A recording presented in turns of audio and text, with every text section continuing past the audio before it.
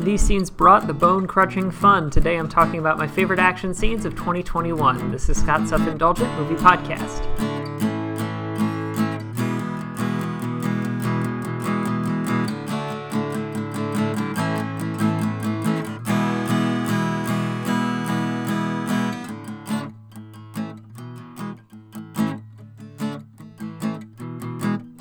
Hello, movie friends. Welcome to Scott's Self-Indulgent Movie Podcast. I am Scott, and today I am talking about my favorite action scenes from 2021.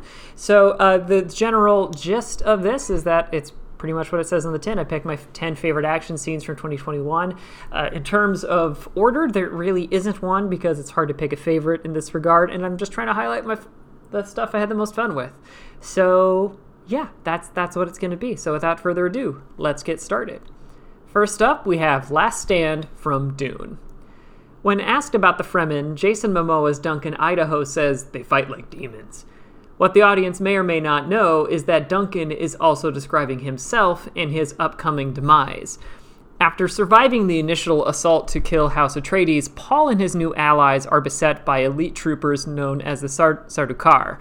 With a narrow corridor as the only obstacle in the way, Duncan pushes Paul and his mother out of the way before closing the door behind him and facing an entire squadron by himself. Based on Paul's visions, we already know the outcome. This is Duncan's last stand. But it's not what he's doing that makes it so memorable. It's how he does it. After watching these troops tear through countless foes like paper, Duncan tears through the Sardaukar like two knives through butter, easily penetrating their shields and superior numbers at will. Even when he begins to take damage and is run through, Duncan does his best Boromir impression and refuses to go down until the squadron joins him in death.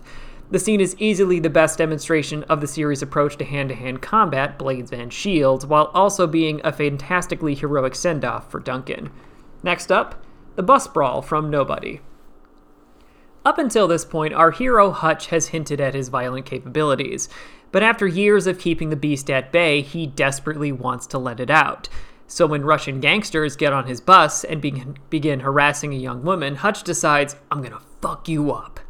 What follows is a brutal two-part fight, as Hutch regains his fighting bearings with a messy tune-up round where he gets in his legs against numbers, but still gets thrown out of a window. That is, before he returns and takes down all of his foes with lethal efficiency and a cut-off seatbelt, complete with well-timed jokes to break the tension. It's the first sign that Hutch is truly as dangerous as he thinks he is, and a great intro to the film's old-school approach to action. Next up, Cuba from No Time to Die. There are plenty of excellent action scenes in Daniel Craig's final go as 007, including the opening chase and the final single-take shootout, but none of them are this much fun. The tone is playful from the jump, as Bond is introduced to the allegedly green Paloma, as they try to infiltrate a Spectre meeting and grab their target, before the new 007, Nomi, can. Of course, everything quickly goes off the rails as Bond and Paloma have to contend with a barrage of Spectre goons, corrupt local military, and Nomi, while firing off jokes, casual flirting, and in De Armas's case, amazing grapple takedowns followed by gun fu while looking stunning. But despite the bullets flying, we never lose that sense of fun as our heroes grab drinks in between rounds, crack jokes, and everyone gets out alive. It's a great vision of what Bond could and should look like in the future. Next up, we have Black Widow versus the Black Widows from Black Widow. Having seen Yelena and Natasha tussle earlier, audiences might have wondered what makes Natasha special amongst a series of Black Widows. And in a 1-2 punch of Natasha disarming her former handler and facing off against a small army of fellow widows, we see why. The fight shows off everything that makes Black Widow great, including her acrobatic fighting style, the grappling, and the gadgets, all against opponents with similar strength and abilities. But it's also the only time we've seen her truly overwhelmed by numbers, as she takes almost as many blows as she dishes out. It's a losing battle, but she gives them a hell of a run for their money as she refuses to go down or take her opponents down for good. It's a scene that, much like Batman's solo episodes in Justice League, reveals her greatest attribute, sheer will. Next up, the convo attack from F9. Since its makeover in Fast 5, the Fast franchise has wowed audiences by putting together one set piece of vehicular insanity after another, and there's no signs of slowing down. With the fate of the world on the line, Dominic Toretto and company attack his brother's snake-like armored convoy from the outside and in. While the sequence has plenty of the ridiculous fun we'd expect, like wild jumps and hand-to-hand combat on top of moving vehicles, the real fun comes from the newest addition, ultra-powerful magnets the team uses to throw cars around like ragdolls and melee weapons, all before Dom ends the festivities by crashing a car into a jet fighter. It's the bananas approach to action the franchise is built on and can't be found anywhere else.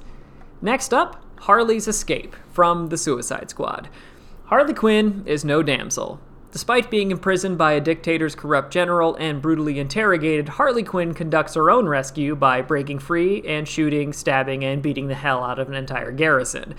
The scene is framed like a violent catharsis for Harley, who hasn't had a chance to avenge her teammate Boomer, Captain Boomerang, her now-dead lover's birds, and herself as she turns off the jokey charm and kills everyone in sight with a stone-cold glare and an explosion of flowers to match her mental state as she finishes everybody off. But because this is a James Gunn scene, we also get a proper callback to Javelin's weapon, which suits Harley's acrobatic combat style, and we punctuate the scene with Harley interrupting her own rescue and being genuinely touched. It's everything that works about the movie distilled into a single scene. Next up, we have Swarm Mode from The Matrix Resurrections. How do you make the agents more terrifying? How about replacing them with a mindless horde? With Neo and Trinity in danger of escaping and upending the current version of the Matrix, our new big bad, the Analyst, throws everything he can at our heroes, right off of buildings. With every mind in the Matrix at his disposal, our heroes are beset by an army of mindless zombies and human bombs dropping all around us. Trinity zigs and zags as best she can, while Neo's fledgling One powers try to keep the masses at bay. It's a unique action scene that only this franchise could deliver. Next up, Gabriel in the Station from Malignant. If you wondered how directing blockbuster action films would impact James Wan's horror thrillers, you have your answer. They're going to get ridiculous and very fun. With Gabriel, our teratomic twin, who breaks through the back of our heroine Madison's head and controls her body in reverse, fully revealed and fully in control, the audience is treated to the terrifying extent of Gabriel's power as he completes a movie's worth of slasher kills in a holding cell before taking his blade to nearby police officers. It's all excellently choreographed and loopy as James Wan's camera tracks every awkward and powerful slash Gabriel dishes out while maintaining a disquieting sense of unease. It's a great payoff that the whole movie has been hinting at. Next up, another bus sprawl, this time from Shang-Chi and the Legend of the Ten Rings. Yeah, buses are a thing this year, but while nobody's bus stayed completely still, our titular hero has to deal with a cadre of goons while his city bus tears through San Francisco and gets torn apart. There's so much fun stuff here, whether it's the very apt recording for social media as Shang-Chi reveals his martial arts prowess, the overlap between action movies like Speed and basically every Jackie Chan fight scene ever, or how the fight puts the audience in Shang-Chi's perspective as he dodges, strikes, and saves lives. A lot of people wondered how a martial arts hero would blend into the Marvel Universe, and this scene is a perfect answer. And finally, we have The Mitchells vs. the Machines from The Mitchells vs. the Machines. After watching countless superheroes save humanity from destruction, watching a family of 4 weirdos and their dog take down an army of AI robots gone rogue was a welcome palate cleanser. With their family splintered and hurting, humanity's fate looks grim as Katie Mitchell and her brother Aaron are the only uncaptured humans left. But thanks to a clever/hilarious plan from Katie, using the robot's inability to process what the family dog Manchi is, and Rick and Linda's screwdrivers, the family is able to take the fight to the machines with payoff after glorious payoff, including a father-daughter bonding moment via robot fighting Time to Live Your Life by T.I. and Rihanna, and of course, Linda unleashing her inner bride from Kill Bill when they threaten her sweet boy, which is apparently part of some robotic apocalypse prophecy. It's funny, fun, cathartic, and supremely satisfying. So that's it. Those are my favorite action scenes for 2021. Let me know if you think I missed any. And as always, thank you so much for listening, and I'll catch you next time. And we've got the best movies of 2021 coming up next. This has been Scott's Self-Indulgent Movie Podcast. Thank you so much for listening. Don't forget to like, share, and subscribe wherever you get your podcasts. And don't forget to join our Facebook group, Scott's Self-Indulgent Movie World, for the latest reviews, discussions, and more. See you next time, everybody, and stay safe.